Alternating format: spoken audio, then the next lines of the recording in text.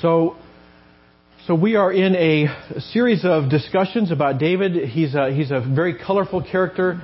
I've called this series of messages summer blockbusters because David really reminds me. Almost every incident I see about David in the Bible reminds me of a trailer for an action movie, because David is an action kind of guy. Occasionally a romance movie, and that's one of David's many problems. But David is a very colorful character, and there's all these stories in the Bible about him. There's more stories about David in the Bible than anybody else except Jesus. So there's lots of material to work with. And unfortunately, today's Father's Day. And I went looking. I looked hard to find something positive about David. And the reality is, he is just not a great father. David is actually a pretty bad father. He's got problems. He's got 6 wives. He's got ambitious children, and he has got every kind of dysfunction in his family you can imagine, ranging up to and including rape and murder. So David is not a great father. And I think in particular, one of the reasons he's not a great father is because he's very reluctant to criticize in his children what everybody knows he did himself. So David is not a great father. And so in order to find something uplifting and encouraging in the life of David that we could talk about on Father's Day, I had to zoom past pretty much his entire life, come to the very end here at 1 Kings chapter 2, where he gives some advice to Solomon. And that's a disappointment to me, because being a father is hard. It is hard to be a parent, and it certainly is hard to be a father. And I wish the Bible had more stories that encouraged me and showed me how easy it was. If you just do this, if you're just a man of God, if you're just the kind of guy who can write psalms, then it all becomes easy and you become a great father. And unfortunately, that's not what the Bible shows me. The Bible shows me even great men of God have difficulty in parenting. And in a way that actually gives me hope, because I found it very hard myself to be a good father. And you can talk to my family and get your own read on how they think, how good a good job I'm doing. But I will tell you, from my perspective, it goes along. There used to be some ad, it was the hardest job you'll ever love.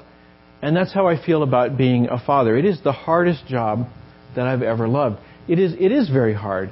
It's just intrinsically hard to be a parent, I think. Anyone who's been woken up or spent the entire night not asleep because the baby's crying knows about that. But I think in particular today it's even harder, because the definition of what a father is changing. Our society has different expectations. My dad never once in his entire life changed a diaper. It just never would have occurred to him to change a diaper. That was just the most unusual thing you could imagine a father doing. There were things that Dad did, but changing diapers wasn't one of them. Nowadays, it's pretty much expected that if you're going to be in the same house as the baby, then you're going to change diapers along with Mom. So, or you're probably not going to be welcome back in bed later. So you might as well change the diaper while you're out there. So today, that's a way that being a father has changed. Other things have changed. Just society has changed. My dad never went to a soccer game. They didn't do soccer when I was a kid. They did Little League. And my dad did take us to Little League, and he knew all about it, and he could give us advice and yell at the other players and so forth. He was a good dad when it came to baseball, but he would have had to learn a whole new skill set to do soccer. So society has changed. Our understanding of what it means to be a father has changed. And of course, the family has changed, right? Nowadays, much more than in the past, we have a different set of family configurations. There's blended families. There's single parents. There's all kinds of different configurations that are much more common than used to be the case in kind of middle American society. So in all kinds of ways, being a father is hard. And so I wish the Bible had lots more examples of good parents I could look to and say, okay, I just be like that. So it doesn't. But that makes it all the more important where it does to pay close attention. And that's what is in this passage here. This passage shows some of the best wisdom in the Bible for being a good parent. So I wanted to go through this. It is at the end of his life, David is about to die, and Solomon has in the last chapter, as we heard, Solomon has survived a threat. One of his half-brothers, Adonijah, was going to just try and usurp the throne because he figured Dad's out of it. Dad's, laying in bed all day long. Now's my chance. I'm just going to become king. And so Bathsheba and Nathan come in and say, was this your plan? Because did you know this is going on? And David arranges things. At the last minute, Solomon is named king. So Solomon is now king, but there are threats in front of him. And so David gives him advice. And the first advice, he says, is to follow the law.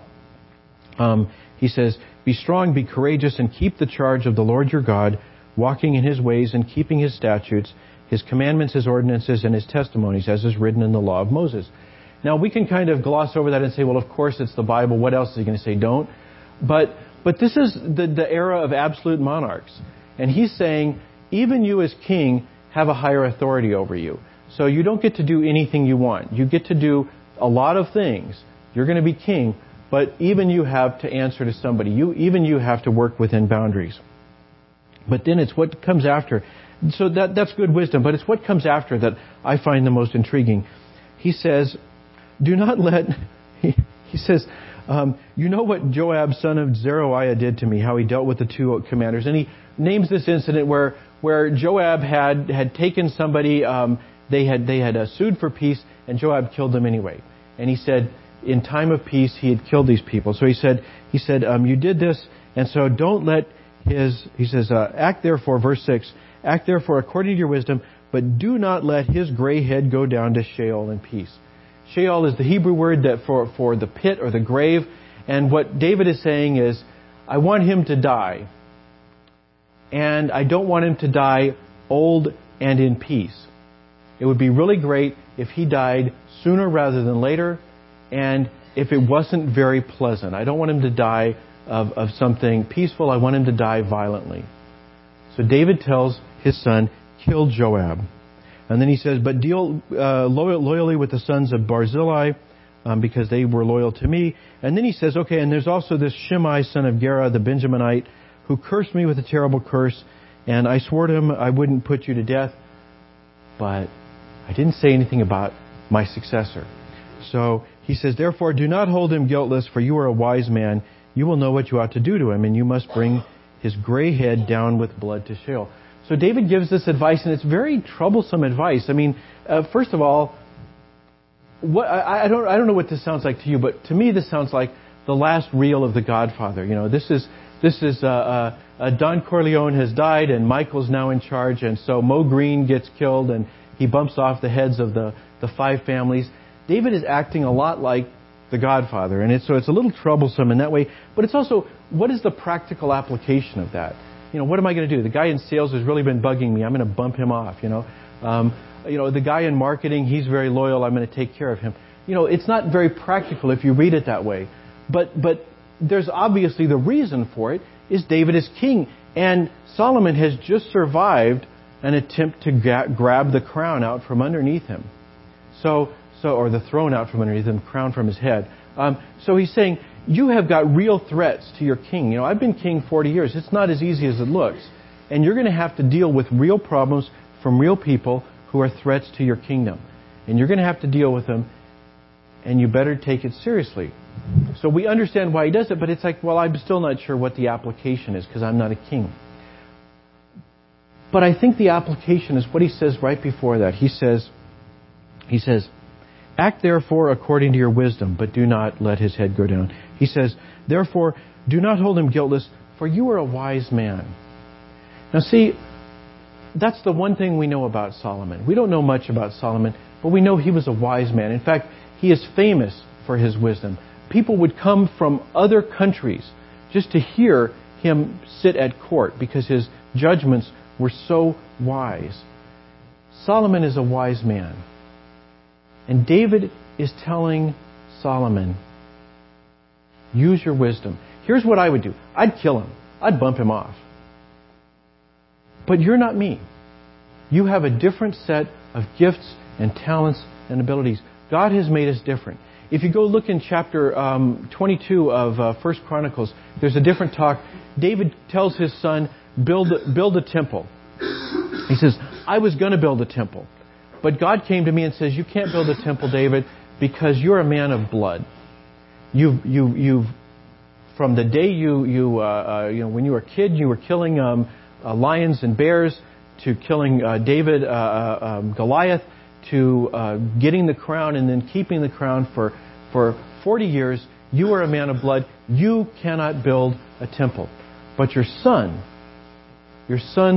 Solomon, is a man of peace. That's actually what the word Solomon means. The Hebrew word is shlomo, and it basically means someone who is about shalom, or peace.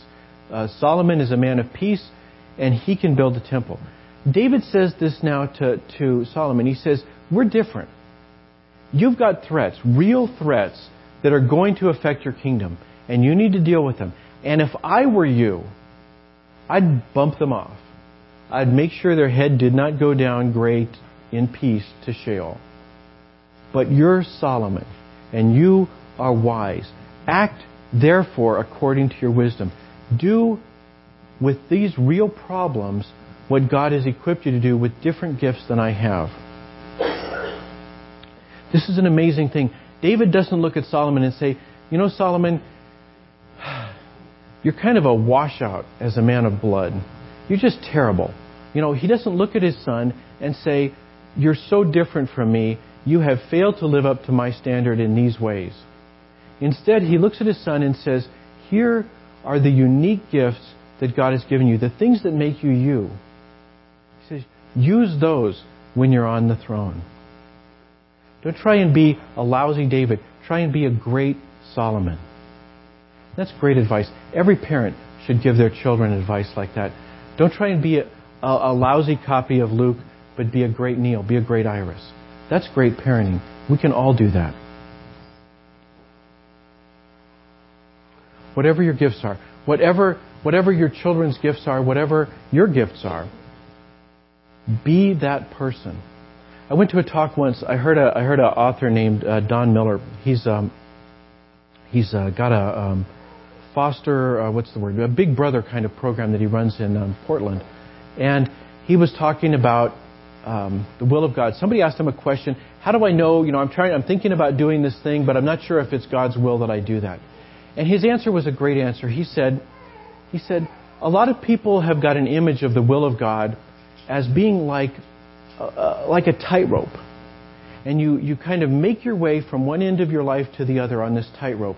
And one false step and you fall off, whether it's the right or the left, you fall off to your doom. Or maybe Jesus is a safety net. But a lot of people have got that image of God's will. And he said, no, that's not really what God's will is like. God's will is like a great big sheet of butcher paper, a huge sheet of paper. And he said, it's got boundaries. There are things you can do that are outside of God's will. But there's also a great space in the center of God's will where you can do what you're equipped to do with the gifts that God made you. He said, what the different gifts that God equips us with, our musical talent or our athletic ability or our mechanical know-how or whatever it is we've got, our gifts as a communicator, our gifts as a parent, whatever the gifts we have are, they're like crayons. And God is telling us, go draw something beautiful on that sheet of paper. And I love that image because that's what I see here in the Scriptures. David is telling Solomon, you've got different gifts than me. He says, there is a will of God. The very first thing he says is obey the commandments of God. Don't go out and be a bad person, murdering and doing all the things that he then goes and gives him advice how to do. He says, don't do that. He says, honor your father and mother, obey the law, right? All the things that he should do. But then he says, but be Solomon. Use the gifts that God gave you to create something beautiful with your life. That's great advice. And I just wonder what it would be like if all of our children saw themselves not as a failure to be their parents, but as somebody who is uniquely gifted by God to create something beautiful in their life. Just imagine what kind of a blessing that would be for them and for their children. That's what David is telling us. And if as bad of a parent as David can tell his children that, I think we can all do the same. Thanks be to God. Amen.